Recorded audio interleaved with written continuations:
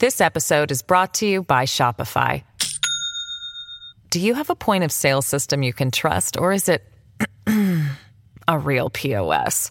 You need Shopify for retail. From accepting payments to managing inventory, Shopify POS has everything you need to sell in person. Go to shopify.com/system, all lowercase, to take your retail business to the next level today. That's shopify.com/system. Hello, everybody. This is Marshall Poe. I'm the editor of the New Books Network. NBN listeners like to read books and buy them. So we thought we'd tell you that right now, our friends at Princeton University Press are having a remarkable site-wide sale. You can get 50% off books, including ebooks and audiobooks, with the code 50, F-I-F-T-Y, at checkout until May 31. You can save some real money on Princeton University Press books. I encourage you to go there and check it out. Welcome to the New Books Network. Hi, my name is Nathan Hobson, and I am a host for the New Books in History podcast, a member of the New Books Network. Today, I'm going to be talking with Jonathan Katz about his book, Gangsters of Capitalism, Smedley Butler, the Marines, and the Making and Breaking of America's Empire, which is out from St. Martin's Press in 2022. We're just going to jump right into the conversation with Jonathan Katz and start off trying to get a handle on the complexities and scope of this book.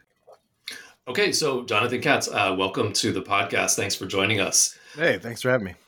Yeah, to get started, I mean, this is a big book with a lot going on. So I want to just sort of throw out my understanding of the big picture here, right? The narrative, the life, the character of this fascinating protagonist, Smedley Butler, in your book. And just give me an idea if this is a fair summary of the overall picture before we try and unpack all the details for the audience. So in my reading, basically, this is a long list. This is a story of the birth and maturation of modern American imperialism, its culmination in an alleged domestic coup attempt led by a shadowy capitalist cabal modeled on foreign interventions, no less. It's told through the biography of this guy, Smedley Butler, the fighting Quaker Marine hero who campaigned around the globe, mostly in Asia, South and Central America, the Caribbean, etc., as part of this advanced force for more sort of formal and informal American empire. Smedley Butler was instrumental in crushing local resistance, installing U.S. business-friendly regimes, pioneering counterinsurgencies in the so-called banana republics, and did a lot more than that before being called back when he was back in the U.S. to run the Philadelphia police, then recruited to run the domestic coup I just mentioned in the 30s to overthrow the New Deal, replace FDR with a Wall Street business and bank cabal. And also, over the course of his career, he had a political kind of awakening that's a big part of the book, as I see it, that made him a kind of an enemy of the very order he had been instrumental in creating, so that ultimately he kind of has a change of heart about his role as what he described as a racketeer for capitalism and a pawn in that racket of wars for American capital and capitalism. So he ends up opposing the plot, exposing these inner workings, et cetera, in popular essays and speaking engagements. That's a lot going on here. Is that about the shape of things? Yeah, that's a good summary. I mean, the other thing is, in a lot of ways, this is a book about historical memory. What people remember and what they don't.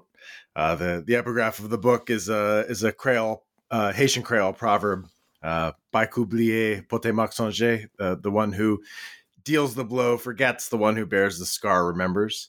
And so I'm talking about why Americans don't remember who Smedley Butler, who you're talking about, is, why Americans, for the most part, don't remember these wars of expansion and control that he was part of, or the business plot that happens at the end of his career.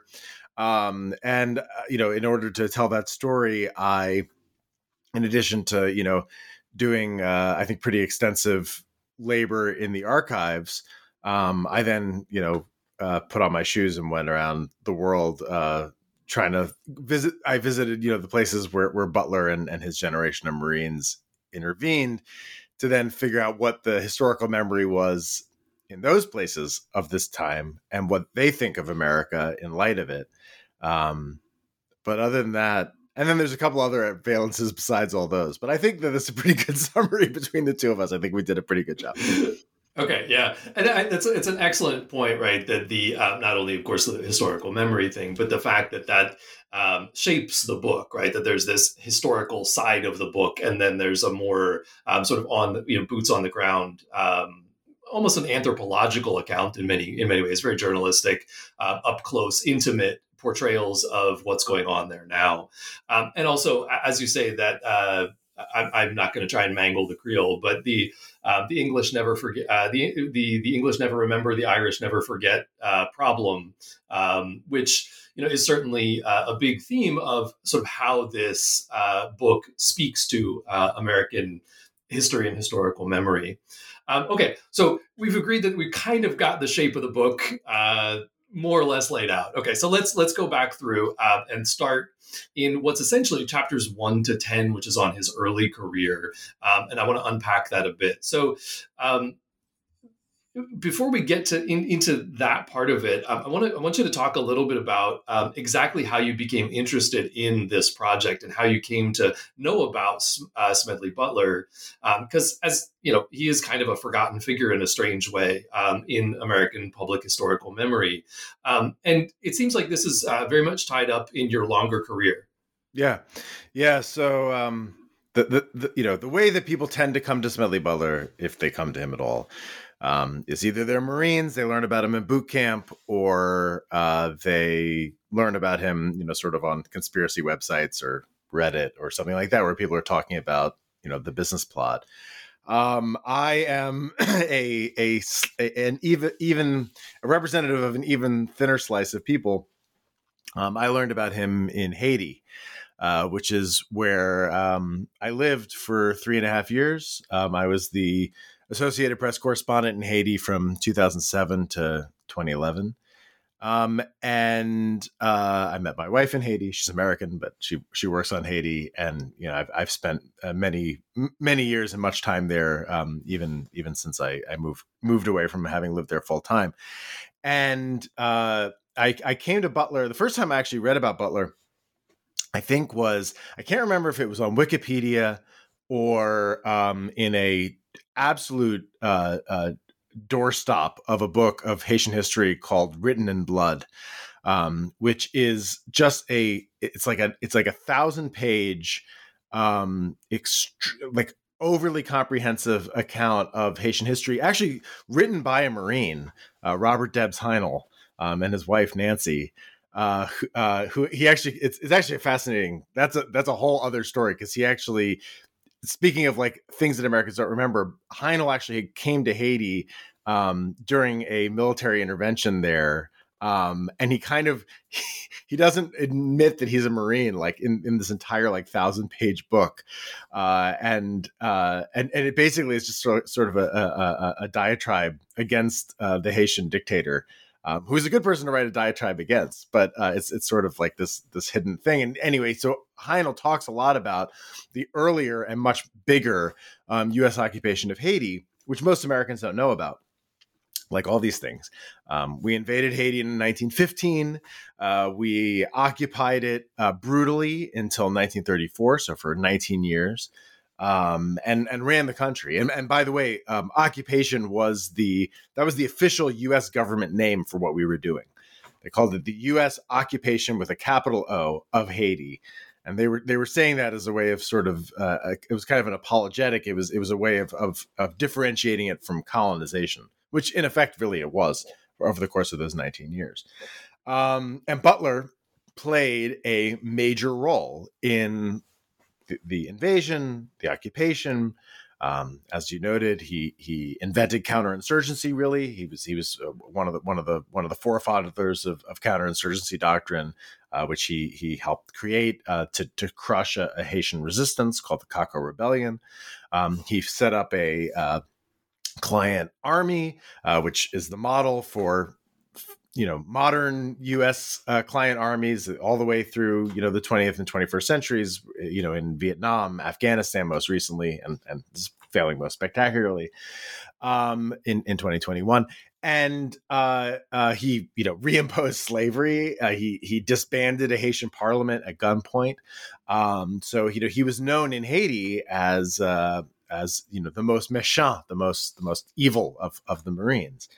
So I encountered him, in sort of this early time when I was in Haiti. Devotees of Haiti or people who remember 12 years ago will remember that in 2010 there was a massive earthquake, which destroyed much of the capital, destroyed my house, which I was inside at the time, killed a number of my friends. And when I sat down to write a book about my first book, about the earthquake, and more specifically, the subtitle of the book is How the World Came to Save Haiti and Left Behind a Disaster. The book is called The Big Truck That Went By.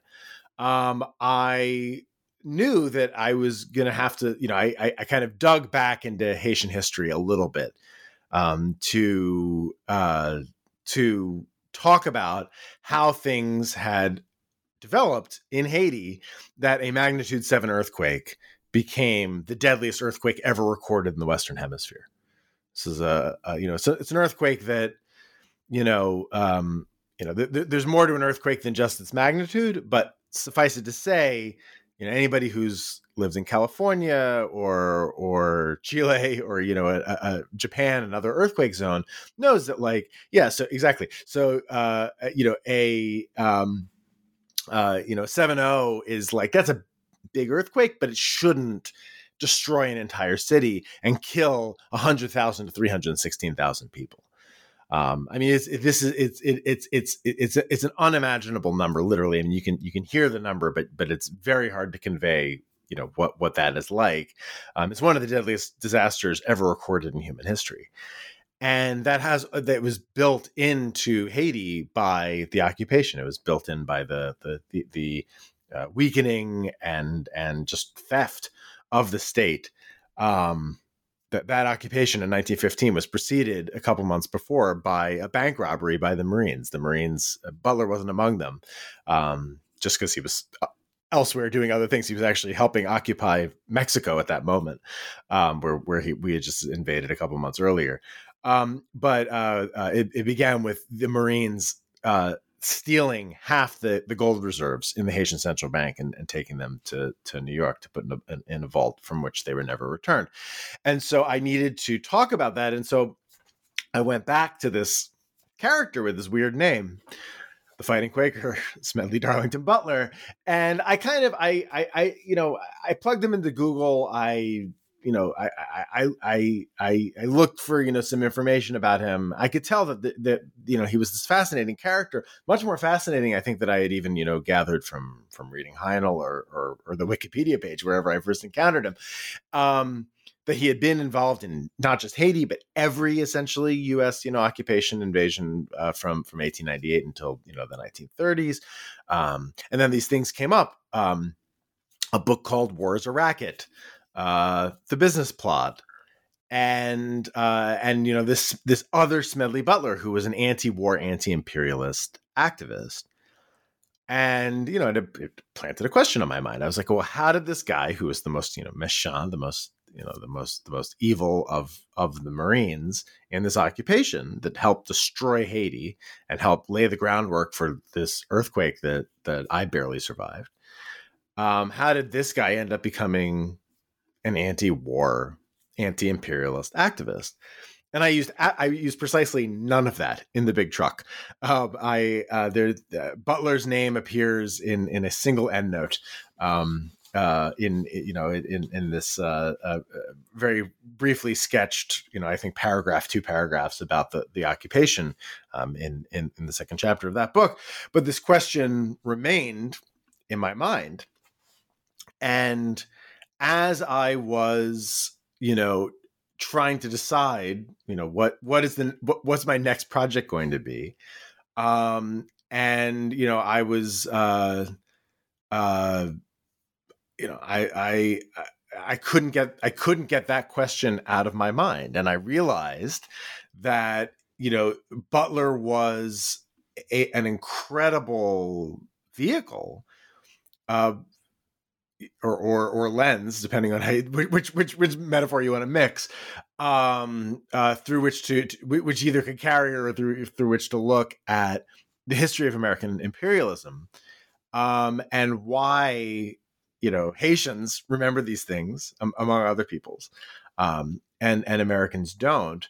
And I decided very early on that the way to do this was to sort of use my skills as a reporter, as a foreign correspondent, to travel to the places where we had done the thing. I'm using "we" very liberally here, but we're as an American citizen, I'm sort of trying to implicate myself in this history, and hence Gangsters of Capitalism, hence the last 7 years of my life. Yeah, and I definitely want to return to this very, as I think our audience can already tell, sort of impassioned story you're telling about Haitian history that really takes up the kind of middle section of the book. I want to return to that in a minute, but I also want to, before we get to that, get to the first section, which is also starts in the Caribbean, but actually in Cuba, right? And even before that, I mean, there's this whole weirdness about, this 16-year-old kid from a wealthy Quaker family on the Philadelphia Main Line who becomes a Marine.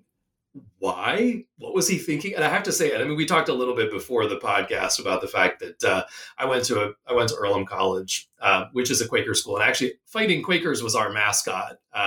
It was a little tongue-in-cheek, a little irony to that. But, when I saw Fighting Quaker, that was my association. And then it turns out it's this totally different and immensely dark, but also very complicated. And I guess there's sort of a redemption arc, in a sense, story that really starts, where I also, I should say, I grew up in the Philadelphia area. And so I'm familiar with the Main Line. I know what the area is about. And it was so hard for me to imagine how this kid comes out of that upbringing, goes to Cuba, and then sets off this incredible life story. So if you could tell us a little bit about what is he doing in Cuba, and then sort of we'll move on to South and Central America after that, and then get back to Haiti. Yeah. So as you know, Butler was a Quaker kid from the Main Line. His father was a congressman, Thomas Stalker Butler, who ended up at the end of his father's life, he was known as Father of the House. He was the longest serving congressman in America at the time. His mother was from another prominent Quaker family, the Darlingtons, actually a much more prominent family than the Butlers in Westchester. They were rich. They were very wealthy. And I mean, they weren't they weren't super robber barons, but they were very, very well off. And Butler was radicalized really by what Americans know as the Spanish-American War. A lot of historians will argue with that name of it, and I fully buy that argument. But just so people know what we're talking about the Spanish-American War. Other names are the Spanish-Cuban-American War, the Spanish-Cuban-Filipino-American War, the Cuban War of Independence, in which the Americans intervened at the very end. As people will probably remember, no pun for the slogan intended. The Maine, the USS Maine, one of the first two steel battleships in the Navy, explodes in Havana Harbor in February 1898, and it is a galvanizing moment for a lot of people. Up to this point, there was a war caucus, Cuban exiles, American newspapers, especially those of William Randolph Hearst and Joseph Pulitzer. They had been, and Jingos, as they were known. So kind of, proto-expansionists, people who wanted to create an American overseas empire, most notably Teddy Roosevelt, who in the middle of this becomes Assistant Secretary of the Navy and then goes to fight in Cuba himself. All of these different actors are trying to stir up Americans into a war fever. And it's, in modern terms, I think, the closest thing that we've had up until at least maybe this moment is 9/11. There are some people who are trying to do this to stir up a war fever with Ukraine against Russia, which we could talk about at the end if you'd like. But there is but Butler, he's a teenager. He's a high school student at the Haverford School, the Haverford College Grammar School, as it was known at the time, and he wants to go to war. So as you note, one of his nicknames is the Fighting Quaker, which is, everybody loves that nickname. My folks went to the University of Pennsylvania, where they also call themselves the Fighting Quakers. Everybody loves it because it's like a fun oxymoronic thing, but it has its roots in a real oxymoronic tradition. The original, I think the most original Fighting Quakers were a very small number of people who fought in the American Revolution, but there was a larger number of Fighting Quakers who fought in the Civil War, which included Smedley's grandfathers, including Smedley Darlington, his namesake. And at that moment, to some extent, that norm was, if not broken, at least kind of nudged, because Quakers, the only thing that they hated as much as war was slavery. And so in the Civil War, some saw room for an exception. The Quaker peace testimony is, shall engage in no fightings under any pretense whatsoever. So you would think that would problematize that, but I can tell you, I'm not a Quaker theologian. As a Jew, I know that, like, there's, oftentimes like the whole of our whole religion is fighting nuances and problematizing rules and stuff like that. So religions can do this. By the time Smedley, in 1898, wants to join the military, he initially goes to the Army. They tell him to get lost, and then the Marines take him. By 1898, this had sort of re-hardened into a more strict prohibition. But it was really Maud Butler, his mother, who makes the case to the Quaker meeting. Specifically, if you kick Smedley out for joining the Marines, the Darlington family fortune goes with him. He goes to the first place that the United States invades, takes, and still holds to this day in Cuba, Guantanamo Bay. So, Americans have been, some Cuban exiles had wanted the Americans to get involved to help them sort of win their final independence from Spain. And some didn't want the Americans to get involved, but we got involved, and it's the Marines who land at this very first beachhead. And take it in a battle against the Spanish, known as the Battle of Cusco Well. Butler is in basic training at that moment, but he comes a couple weeks later, and that's his first duty station. And it's important to note that the roots that make Guantanamo the thing that people associate Guantanamo with today are laid in that moment. It is, once the Marines take the bay from the Spanish, we never give it back. So Cuba as an independent nation never has control over that land.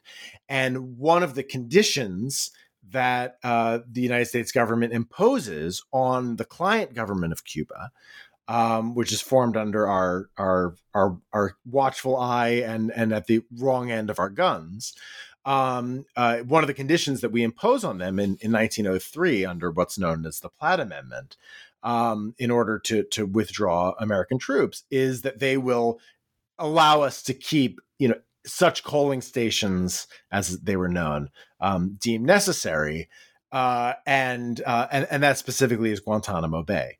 And so the way that Guantanamo is set up from that moment is that we are technically renters.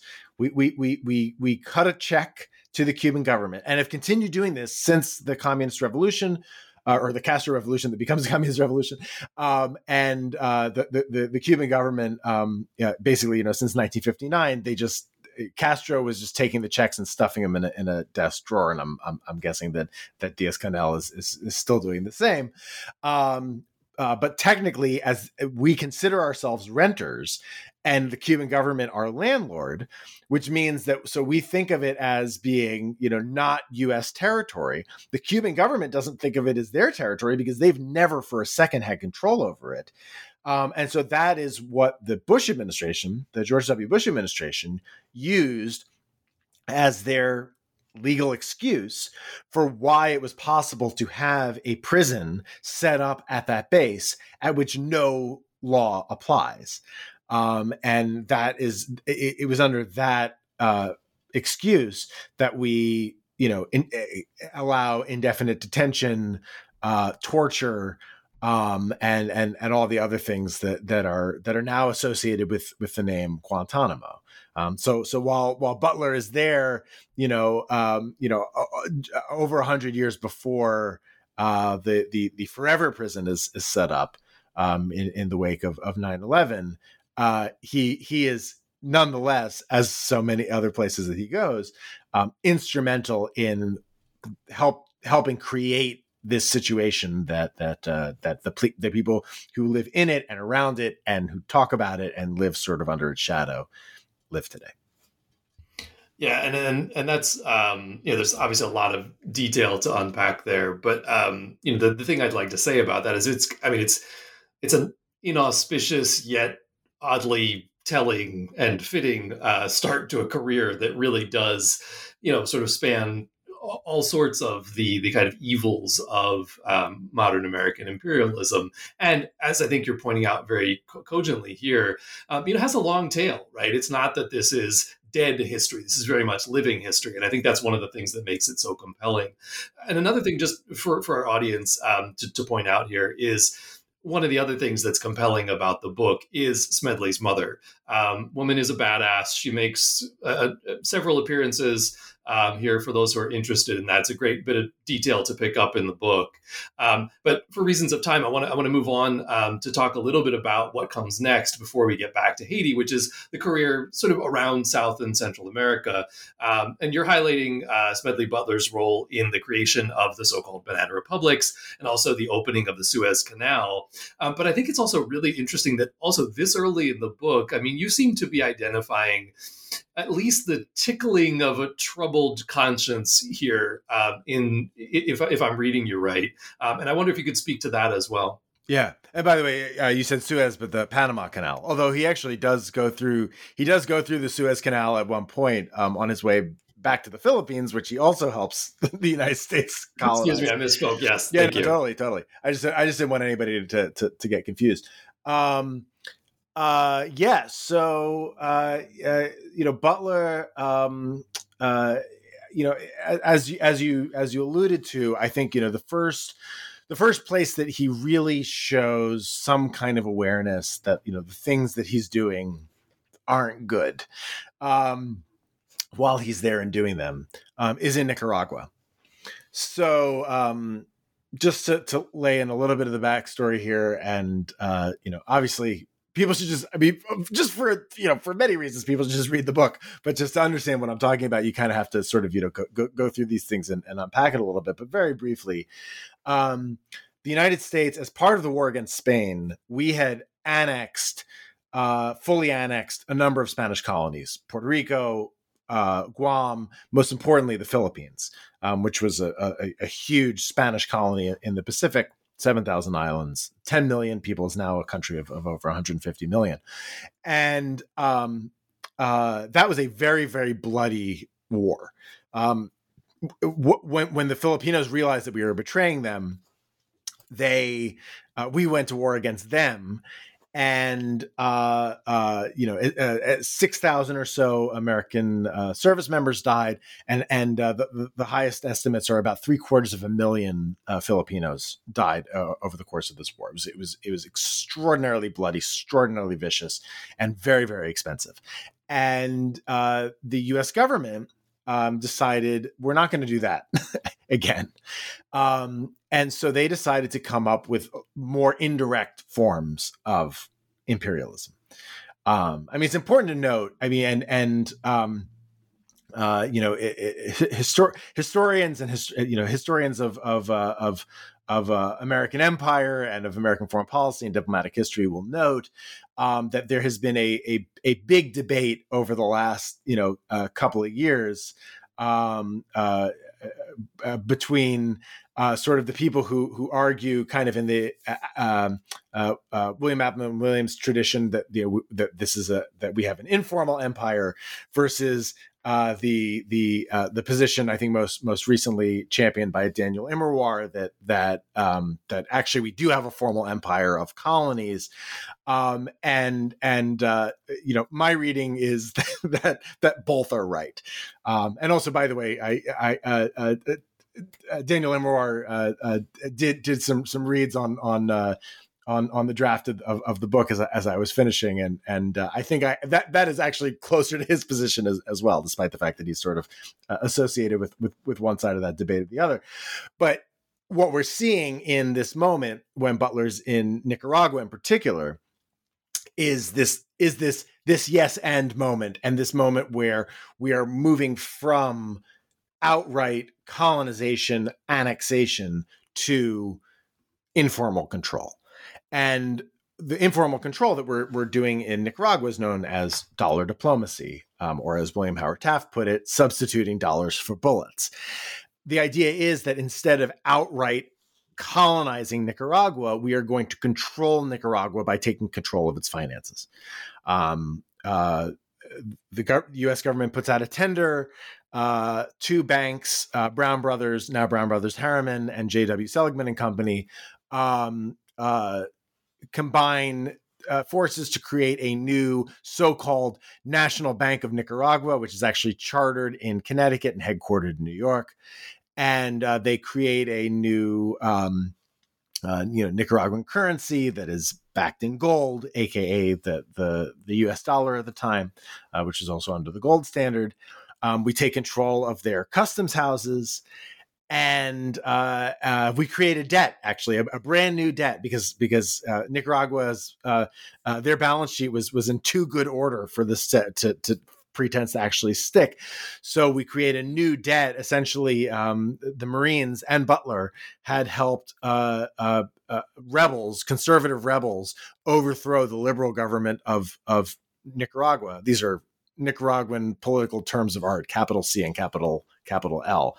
And the expenses incurred by the conservative rebels then become the new quote unquote debt that then puts the Nicaraguan government in quote unquote default, which then quote unquote necessitates the United States to come in and take over their economy.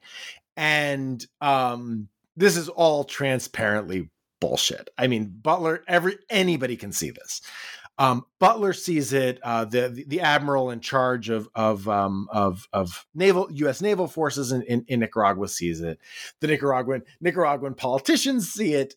There's no confusion here about what's going on. The Nicaraguan puppet president that we've installed is a guy named Adolfo Diaz, who was picked for the role because he had military experience, but also he was he had been the accountant for a Pittsburgh mining syndicate that owned gold mines in Nicaragua, and so they wanted him to be in charge. And of course, he knows it as well, right? Because he's not dumb. Nobody here is dumb.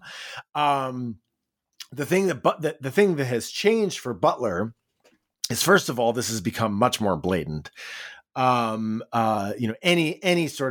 pretense of, we're trying to spread democracy, we're trying to spread, Anglo-Saxon principles, as they were racistly known, the white man's burden. This is all dispensed with. I mean, there's a little bit of this rhetoric that kind of hovers around the margins and is used to kind of make excuses to the American people, but the American people aren't even really paying attention now anyway. And the other thing that's happening for Butler is that he has just been promoted to major. And so he's able to, move around more freely, have conversations with people who aren't Marines, who aren't the people who are giving him his orders. And he's able to talk to Nicaraguans. He's able to talk to American wildcat investors who are, coming down to Managua to take advantage of this gold rush of American capital. And all of them are coming to him because he's, the most senior, American officer on the ground in most of the places that he's going. And they're saying to him, Major, it would be really great if you guys would, intervene over here, because, my company is investigating in, this plantation, this mine,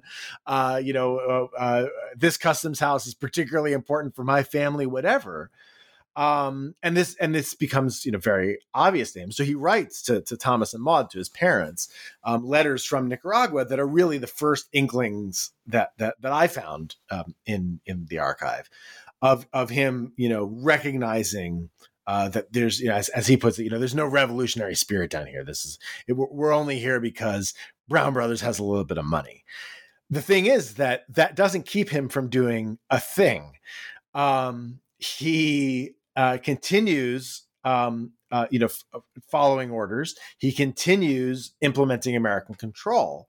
There's three different interventions that he's part of. And this whole time, by the way, he's based in the Panama Canal Zone, which as we were talking about, is a thing that he helped create. And he and his family, another fascinating person in his life, his wife Ethel Butler, is there with their children while the Panama Canal is being dug, and he is deployed 3 different times from the Panama Canal Zone to Nicaragua to. The first was to help the rebels win, and now it's to put down new liberal rebels who are trying to restore Nicaraguan sovereignty and overthrow the puppet president, Adolfo Diaz. And he leads forces in 1912, the last of these interventions, in which he crushes sort of the last, for that moment, attempt at Nicaraguans taking, asserting their own sovereignty and establishing their right to nationhood. I mean, the thing that we are talking about right now in Ukraine, that's what Nicaraguans are doing. They're saying, just because you're bigger and stronger than us, they're literally saying this. I mean, I have, letters from Benjamin Zeledon, who is sort of the last sort of hero of this moment of Nicaraguan independence, who is killed essentially in a battle with Smedley Butler and the Marines. And he's saying, he's quoting to the Americans, he's quoting George Washington.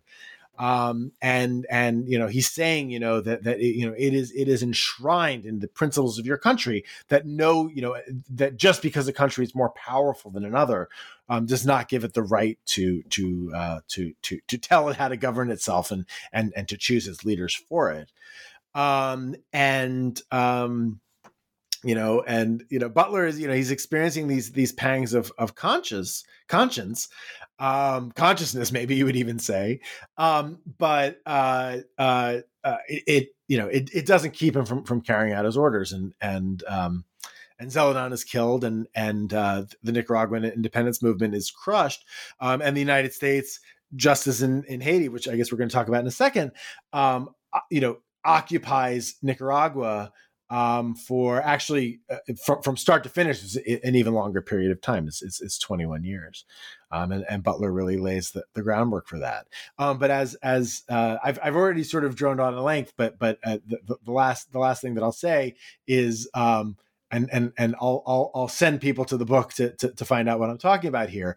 But Butler in this battle at a place called Coyotepe, where Benjamin Zeledon is killed, the death of Zeledon ends up directly at that moment radicalizing a young man named Augusto Sandino, who people of a certain awareness and a certain age will recognize is the inspiration, the founder of the original and the inspiration of the latter day Sandinista movement. So Butler, Sandinistas, Daniel Ortega, who's the Sandinista president of Nicaragua right now at this moment. It is that is yet another straight line of the cascade of history from what we did then to the present day. Yeah, and thank you for sort of winding up with that, because in addition to some of the other sort of threads, these very bright through lines that we have to the present day, that's definitely one of the really powerful ones. And you mentioned Zeledon's letters, and it's one of those points in the book where I just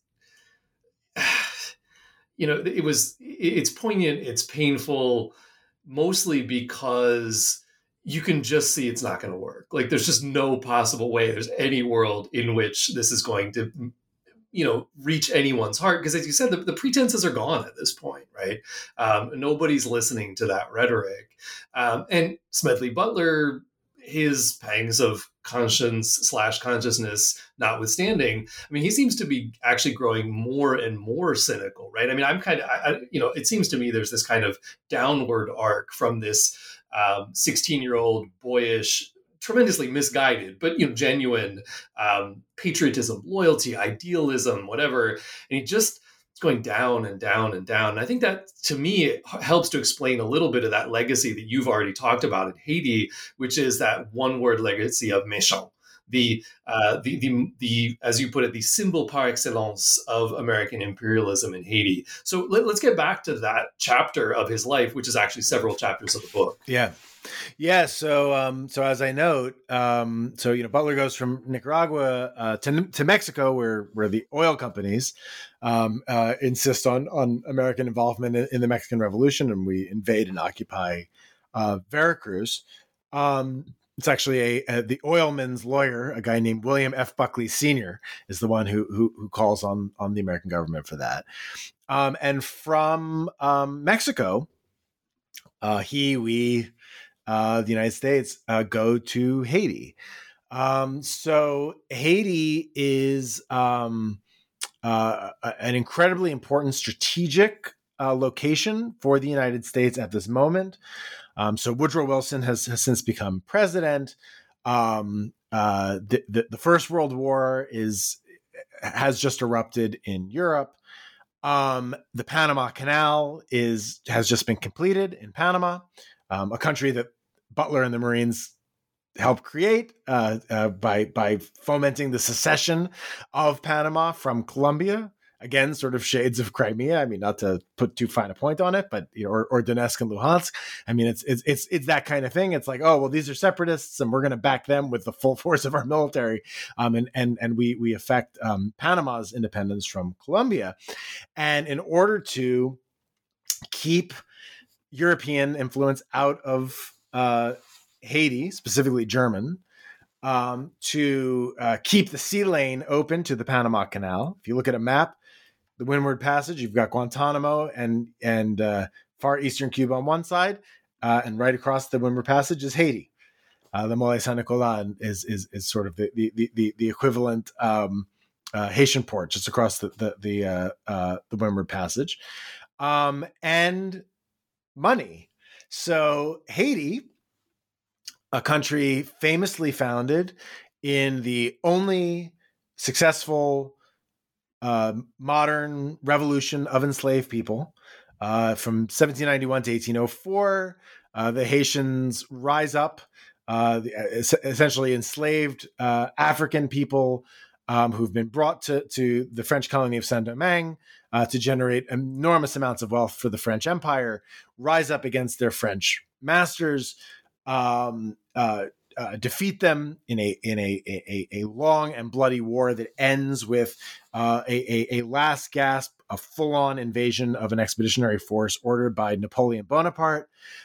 So they defeat Napoleon's army, and they win their independence as the second independent republic in the Americas, the first being the United States. But of course, Haiti is the first one in which all men are actually created equal. All people actually have a right to freedom, and there is no slavery. But France imposes on Haitians over the course of sort of its first decade and a half.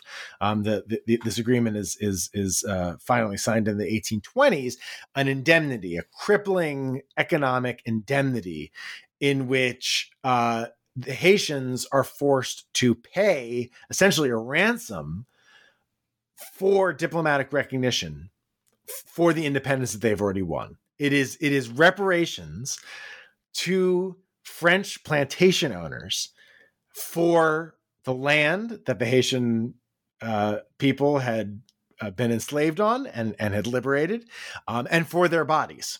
You know, the Haitians had been considered property, as just as in the United States. That's how chattel slavery works. And the Haitian and the French plantation owners wanted their money back. And Haiti, because they don't really have a choice, because France threatens another invasion if they don't go along with this, agrees to pay a crippling indemnity. Why does this matter for this particular story that we're telling? It's because it takes Haiti the rest of the 19th century to pay off this debt. And in order to pay off that debt, they take out loans from American banks. Also some German banks and others, but many American banks, most importantly, Citibank, which is still around today, right? And Citibank, it is now 1914, is worried that it's not going to get its money back because Haitian politics are in turmoil, in large part because of the financial pressure forced on them by this debt. I mean, they keep having they keep going in default. They keep having these balance of payment issues, and so a succession of Haitian presidents meet a bad end, and so Citibank is like, well, we need to guarantee our payments, and so they ask Woodrow Wilson's Secretary of State, William Jennings Bryan, to authorize a bank robbery, essentially. And the Marines come ashore and we rob the Central Bank of Haiti. This takes Haitian politics, which are already just, in a mess, and makes them even worse. A president who is willing to sort of make a deal with the Americans comes to power, but Haitians, independent-minded as always, do not like this. They rise up against him, and long story short, this president gets killed. And the assassination of the pro-American president is the pretext that Woodrow Wilson uses to order the full invasion of Haiti, 1915. And it is obviously these things hadn't happened yet when I was writing the book, but the parallels to what Russia is doing in Ukraine right now are legion. And it's basically, we need to defend them. We need to protect lives. We need to ensure stability. Haiti's not really a country anyway. It's barely a country. We know better than them. And Butler leads the 1st Battalion of the 1st Marines. His mentor, who people who read the book will get to know very well, a guy named Littleton Waller, is in charge of all U.S. ground forces. And the Americans invade and decapitate the Haitian government, dissolve the Haitian military, and crush an insurgency with a counterinsurgency. And Butler plays a huge role in all of that. And the reason why there's kind of a 3-chapter arc of the island of Hispaniola. The middle chapter is Butler also participates in the invasion and occupation of the Dominican Republic. So the United States is fully occupying the entire island of Hispaniola, the second largest island in the Caribbean, from 1916 until 1924. And then we leave our Marine trained dictator in charge, essentially, of the Dominican Republic, a guy named Rafael Trujillo, who readers of Junot Diaz and the Brief and Wondrous Life of Oscar Wilde will remember, or of In the Time of Butterflies for Julia Alvarez friends out there, and then Butler goes back to Haiti. Butler spends several years in Haiti. And I mean that was a thing that, I identified with him very strongly because, like him, I had spent, several years in Haiti following the orders of an unseen and much more powerful than I was, larger organization. In my case, it was the Associated Press. While the attention of the world was elsewhere, because Americans were at that point, for especially at the end of his stint in Haiti, the United States entered the World War, what becomes the First World War, and Butler is champing at the bit. He wants to go to Europe to prove himself in the war that matters, because it's the war that involves white people. I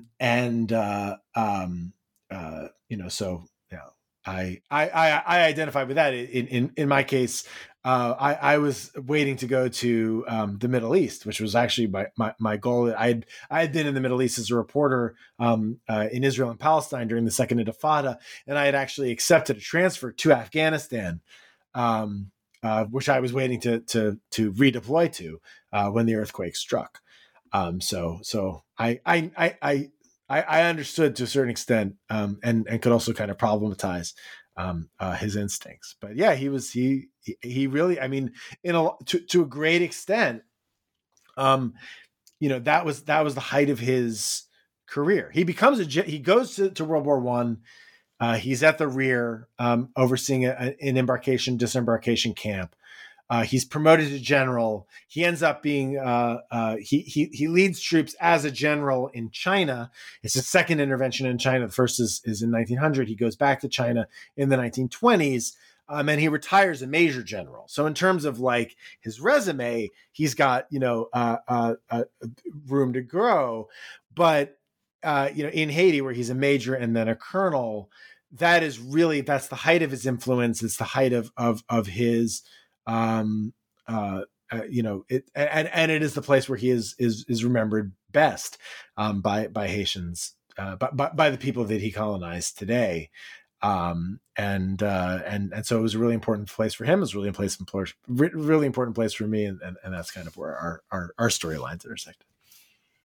This episode is brought to you by Shopify. Do you have a point of sale system you can trust, or is it a real POS? You need Shopify for retail. From accepting payments to managing inventory, Shopify POS has everything you need to sell in person. Go to shopify.com/system, all lowercase, to take your retail business to the next level today. That's shopify.com/system. And that time in serving in France in World War I, which you mentioned, begins, I guess, what's kind of, if this were a pop song, the bridge, right? It's this kind of like little weird interlude between the verses where Smedley Butler, as this decorated but increasingly troubled war hero, heads back to the States, to his native city of the Philadelphia area, and he becomes the police chief in Philadelphia. He makes himself persona non grata in part for his very vigorous and vigorously insubordinate targeting of prohibition violations. But one of the things that you point out, right, is that what's actually shocking to the American conscience in a way is largely the way that he's bringing home these techniques of anti-insurgency and counterinsurgency that he's pioneered, especially in Haiti with the gendarmerie, et cetera. He's bringing those techniques home to the American homeland. And he's also starting this, again, to think about the present, very long, troubling history of the militarization of American policing. Yeah. He actually, when I was writing the book, I thought, throughout that I wasn't going to really deal with his time in Philly, as the director of public safety and the militarization of the police force. And then 2020 happened, and I was just coming to the part where I was going to work on that, where I had to sort of make a decision, and the George Floyd uprising kind of made that decision for me, because that's exactly it. Butler, he's brought to Philadelphia to sort of clean up gangsterism, clean up the bootleggers. And he does so, the only way he knows how, through violence, through strict regimental order. He tries to make the police as close to his Marines as he could get, and he heavily arms them. He creates a sort of like mobile artillery almost. He creates sort of command and control systems of communication. He wires a system of spotlights on City Hall in Philadelphia to communicate to sort of these Marine style observation posts guarding the entrances in and out of the city. And Philadelphians don't like it. They so the people who complain loudest, or the people whose complaints are most clearly heard in the historical record, I should say, are white Philadelphians who object to being treated in a way that they think that only essentially Mexicans, as they put it, should be treated. But the real people, the people who really get the real short end of the stick here are Black Philadelphians, who as I found in my research, are arrested at far higher rates than other Philadelphians. Race is a complicated concept in a northern place like Philadelphia in the early 20th century. To a great extent, since then, the entire United States has kind of adopted sort of the Southern style of understanding race. I mean, essentially a one drop kind of rule, and that the only division that really matters is sort of black versus white, and everything else sort of slots into that.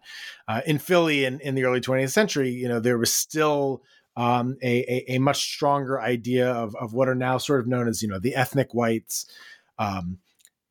Jews, Irish, Italians, who are, they're not white, they're not the WASPs.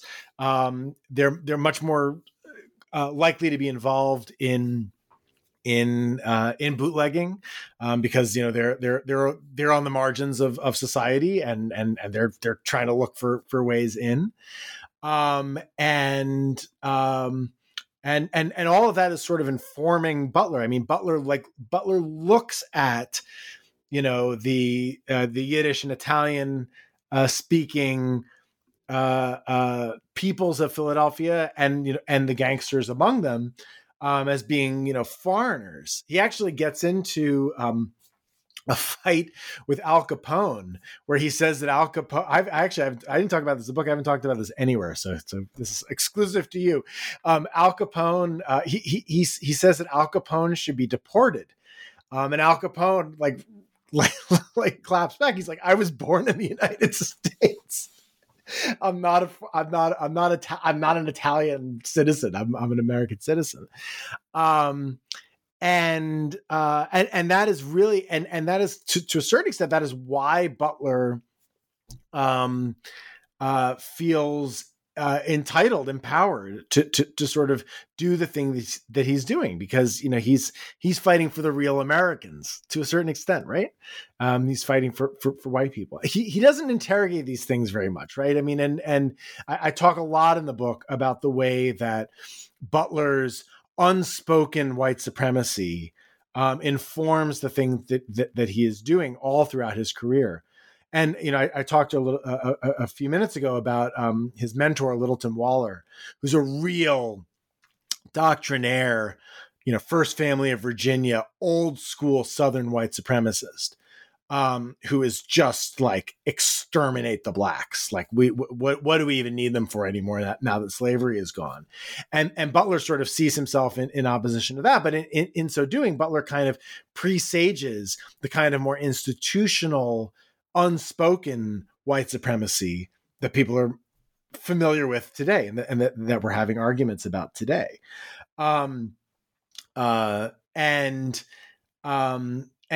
he's using that. And so I in that sort of chapter of the book, I connect, and it's not a reach at all. I connect, very directly the militarization of the Philadelphia police that Butler oversees.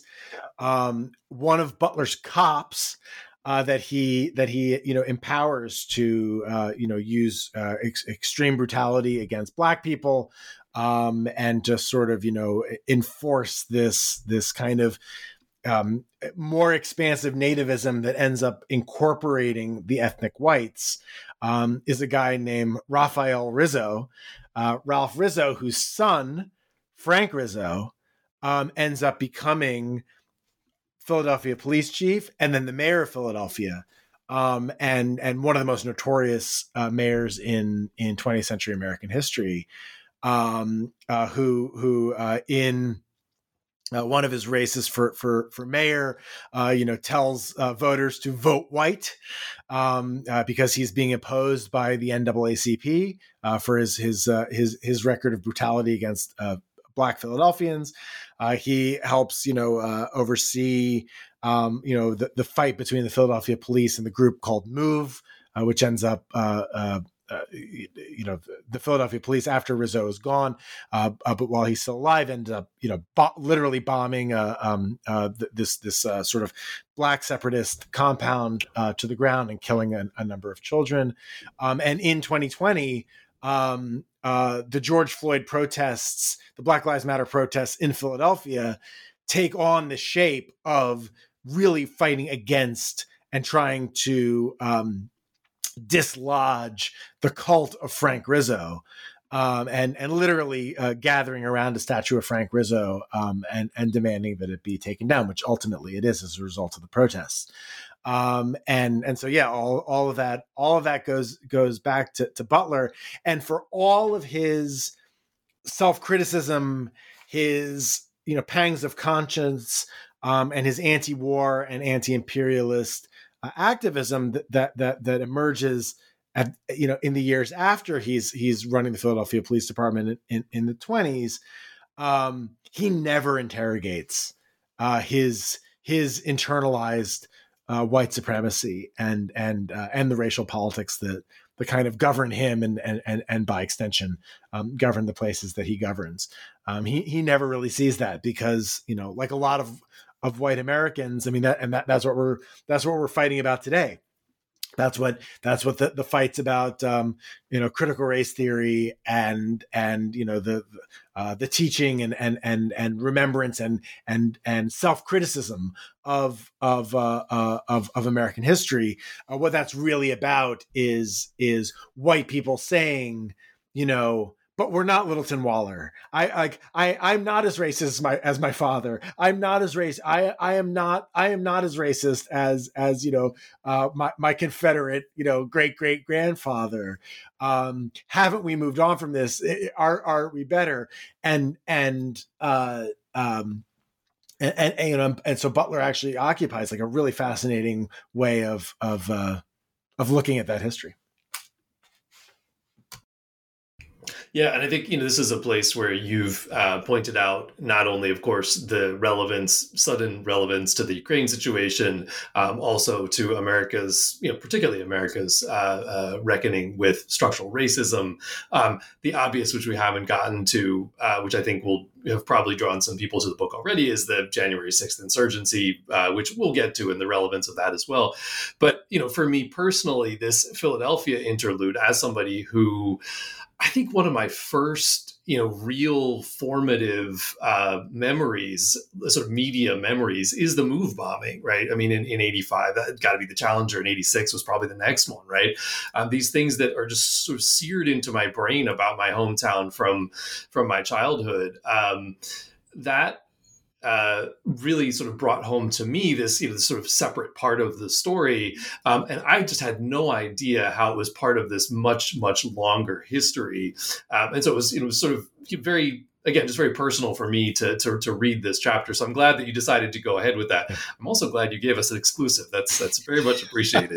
By the way, well, I was just going to say, not for nothing, but the members of MOVE, and I'm not trying to. That's a whole other conversation, because it's not like they didn't do some very problematic things themselves, but the members of MOVE were aware of this, and so they saw themselves as being in participation and in conversation with third worldist movements and decolonizing movements. They saw their relationship with the Philadelphia police as being the relationship between like a colonizing force and a colonized people, which was a long-standing understanding of the situation that Black Philadelphians have, going back to the period that Butler was in. W.E.B. Du Bois, who was also in Philadelphia for a lot of this time, he talks about it, and so.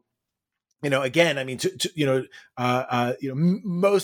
many Americans are not aware of these things, but some Americans are, and it all depends on your position and your relationship to power. I just wanted to note that.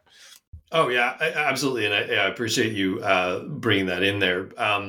So.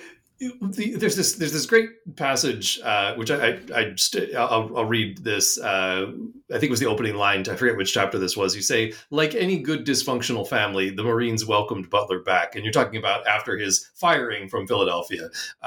So he's posted back to San Diego. He's briefly involved in the Chinese Civil War. That's another deployment to China. And it seems to me this is really important because it is kind of his breaking point. It's where we reach the sort of latter stage of his career in a sense. And you sum it up actually using the very eloquent account of one of the guys that served under him. So I just want to read that. He says, "We landed at the Standard Oil docks and lived in Standard Oil compounds and were ready to protect Standard Oil's investment.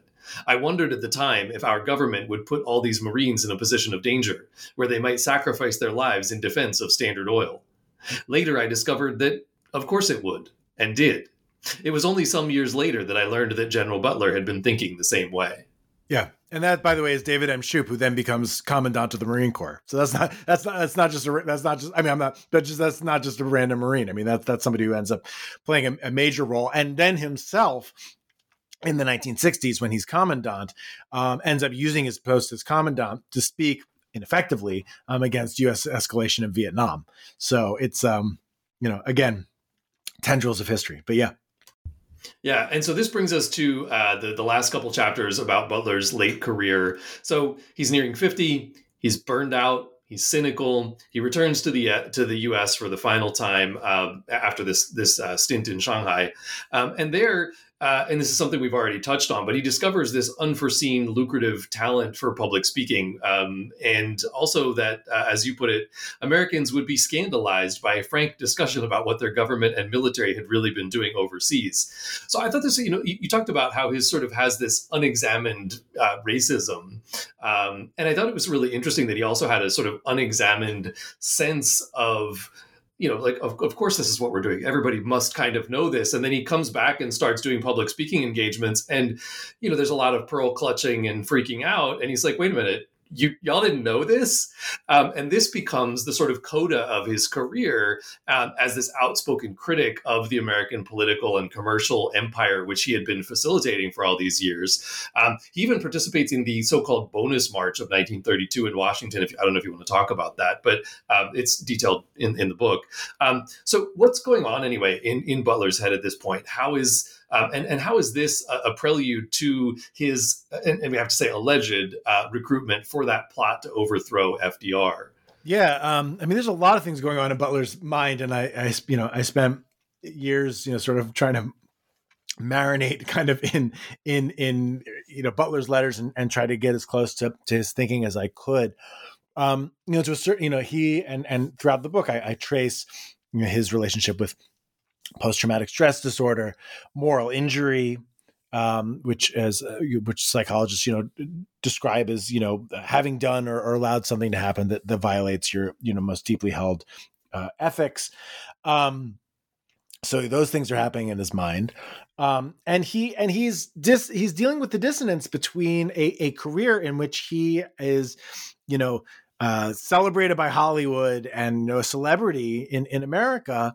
Twice the recipient of the Medal of Honor.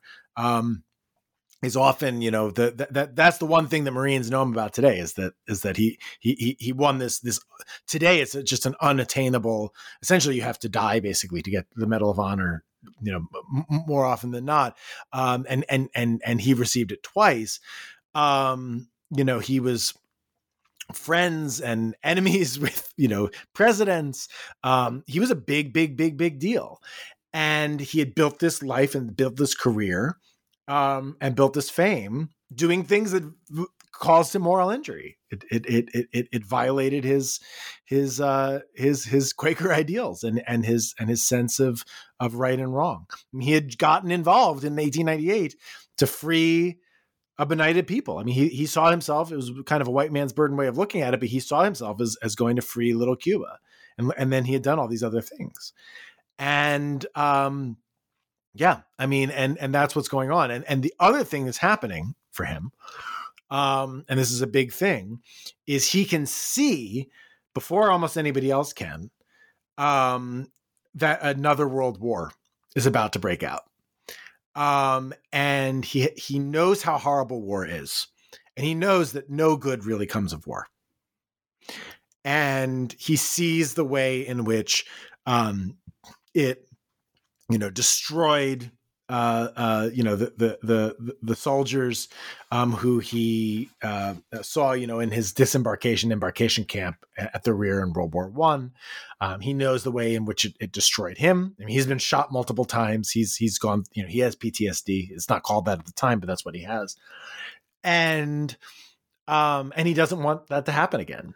And he sees the way in which the United States, and particularly our rivalry with Japan, is moving toward a great power confrontation over the Pacific. And he doesn't want that to happen.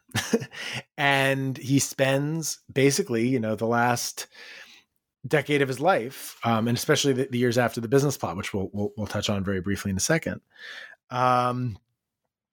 trying to keep the United States from getting involved in another world war. Do you want me to just very briefly just explain what the business plot is? Just I'll give the very quick and dirty. I mean, I think we have to. Okay. Yeah. So in 1930, very briefly, in 1933, 1934, a group of Wall Street financiers, one representative of a particular financial house, approaches Butler to lead a coup to overthrow Franklin Delano Roosevelt. And the point is that these businessmen don't like the New Deal. They know they can't defeat it at the ballot box, so they need to use fascism to do it, to overthrow it. That they need to bring an armed column of 500,000 World War I veterans into Washington to intimidate Franklin Roosevelt into either resigning or delegating all of his powers to a successor, a cabinet member who the plotters would name. And the reason we know about it is because Butler blows the whistle on it. He goes to Congress and testifies about it.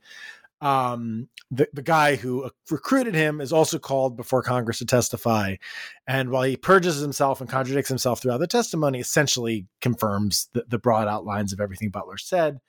The word alleged, I think, still applies because we don't know for sure who else besides him and really his boss, who had the background in military intelligence to credibly have been involved with this plot. We don't really know if the bigger names, the DuPonts, Alfred P. Sloan, the head of General Motors, people like that, the extent to which they knew about what was happening. But ultimately nobody is held responsible. And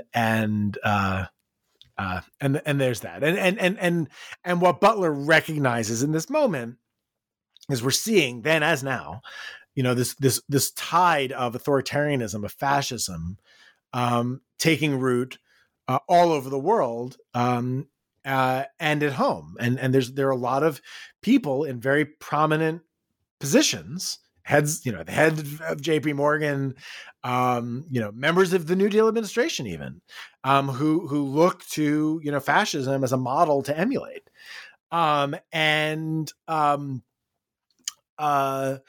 Butler understands the ways in which, sort of the authoritarianism that he has, the kind of proto-fascism that he has been doing abroad, can come home.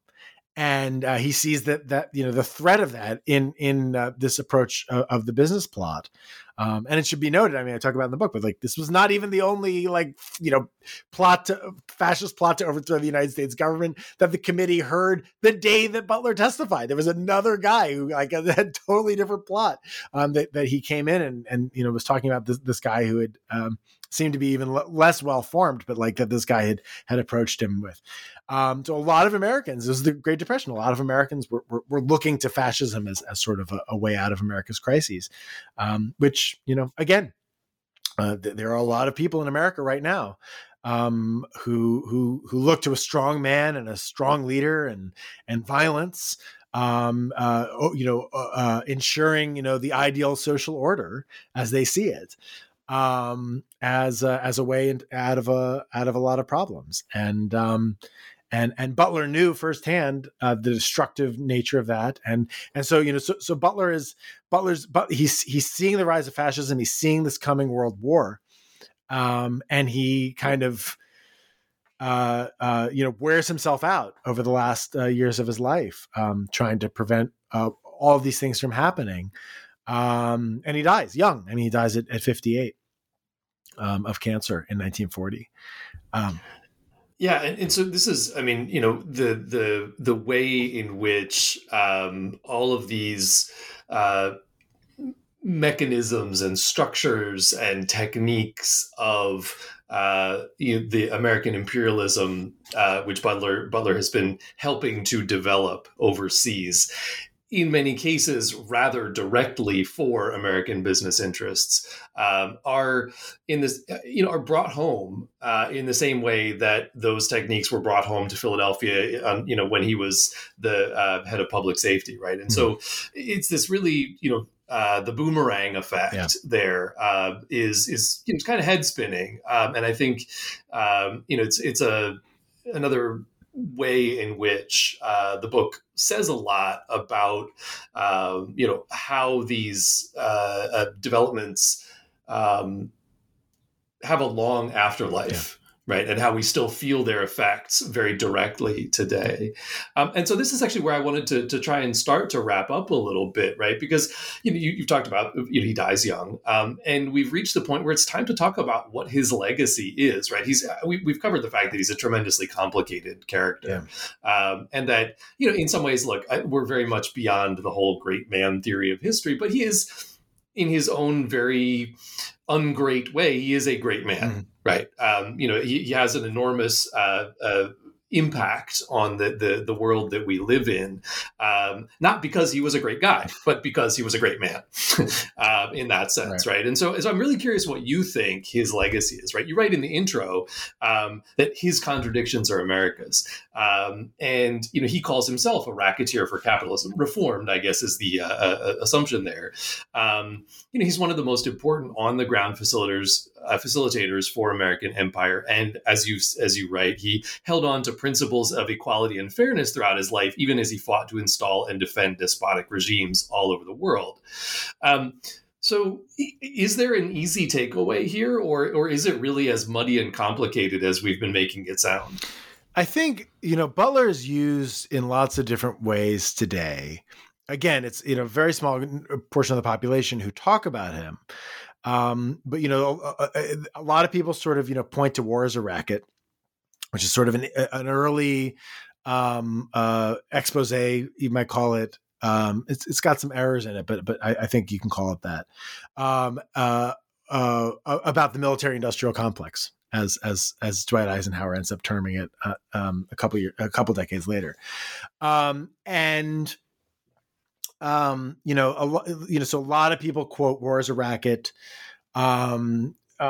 In both productive and non-productive ways. I mean, I think they look at the military-industrial complex and the ways in which we need to interrogate American rhetoric and American militarism. We are not always a force for good in the world. I think more often than not, we are not, especially when our military is involved. And this is not a slight on the individual people who are in the military necessarily, but institutionally, look at the last 20 years. We illegally blow up countries and occupy them, and then when we're done occupying them, in Afghanistan right now, we abandon them and steal the money out of their central bank to force people to starve. We fund horrendous massacres in Yemen. We're bombing Somalia right now. We're like we don't do good things. But, and this is, I think this is kind of a place to just drill down and put a period on it today.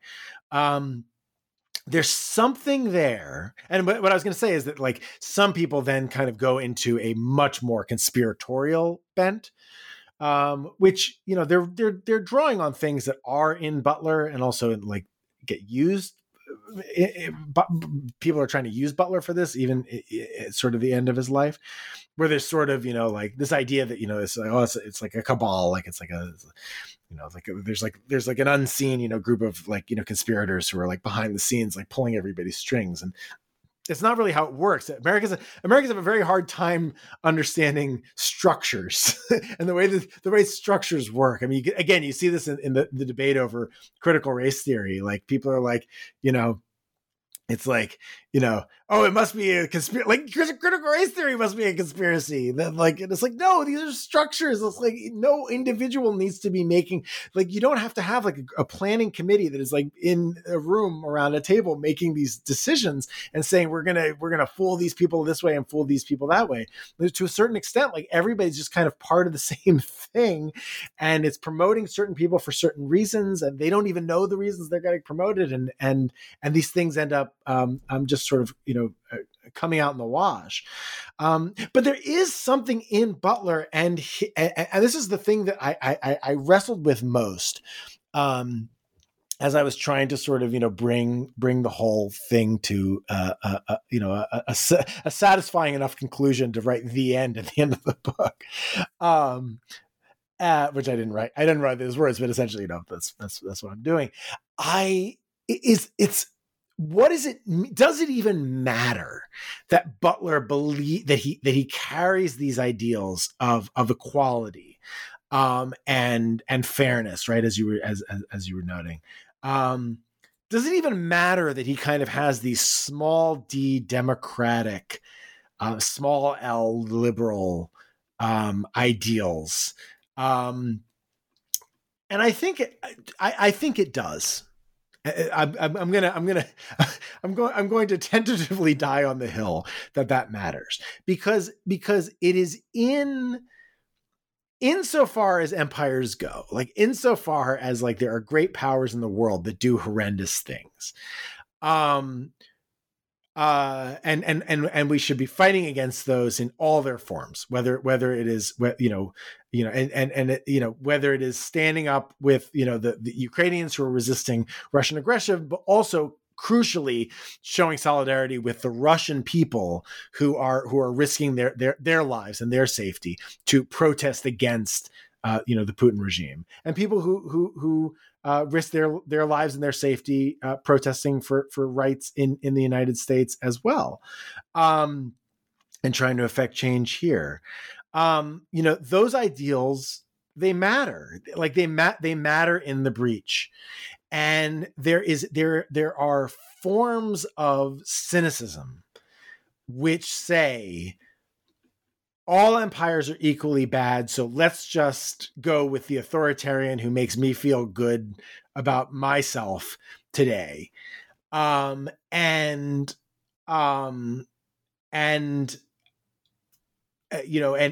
nothing really matters except for, this kind of like Hobbesian realist, use of force. And Butler's idealism matters as a very real corrective to that, because ideals are not fuzzy things. They actually matter in the breach. It really matters. It really matters whose hand is on the trigger, and who is overseeing the nuclear arsenal, and who is trying to dismantle, more importantly, the nuclear arsenal. These things really matter. Which Ukrainians we support? Like, are we support? Like, there are Ukrainian Nazis who are like in the Ukrainian military. Like, are we just saying, well, it doesn't matter who is fighting against them as long as they're on our side? And Butler like points to a thing, a way of thinking that says, no, it does matter. Ideals do matter. They do have a concrete, real impact on real people's lives. And that they are worth fighting for, and they're even worth dying for, and worth fighting for in ways that are not necessarily military. Like they're worth getting out in the streets for. they're worth putting reputations on the line for. And look, again, not a perfect guy, an anti-hero, and doesn't see, all the things that he's done and the things that he's continuing to do until the day that he dies, to some extent. But he is somebody who was able to look at himself and his history and his country in a critical way. And I think that we can really, insofar as there's any time left to do anything in the world with climate change and the nuclear threat and all these other things, we can learn. We can learn a lot from that. And so I think that is why I was drawn to him as a character, and why his way of telling the story really matters. That's what I would say. Yeah. Well, I have to give it to you that it's impressive that you managed to end up this particular story on a message, a note of hope, if not optimism, at least hope. And I appreciate that. But I also want to, thank you for being so generous with your time, and give you a chance to tell us a little bit about what you're up to these days, if you'd like to, before we close it out. Yeah, sure. The most of the writing that I'm doing is my newsletter, The Racket, whose name derives obviously ultimately from War is a Racket. You can find that at theracket.news. That's .news. It's like a podcast newsletter. I am still writing for major publications and all that stuff while as I continue on the book tour. And you can keep track of all my movements on Twitter at Cats on Earth. That's my last name, Katz on Earth. And yeah, keep in touch. All right, great. Well, again, thank you for being so generous with your time, and hopefully we'll have you back when your next book comes out. Hopefully it won't take you 7 years, because I don't want to wait that long, but we will see you then. Take care. All right. Thank you. Bye.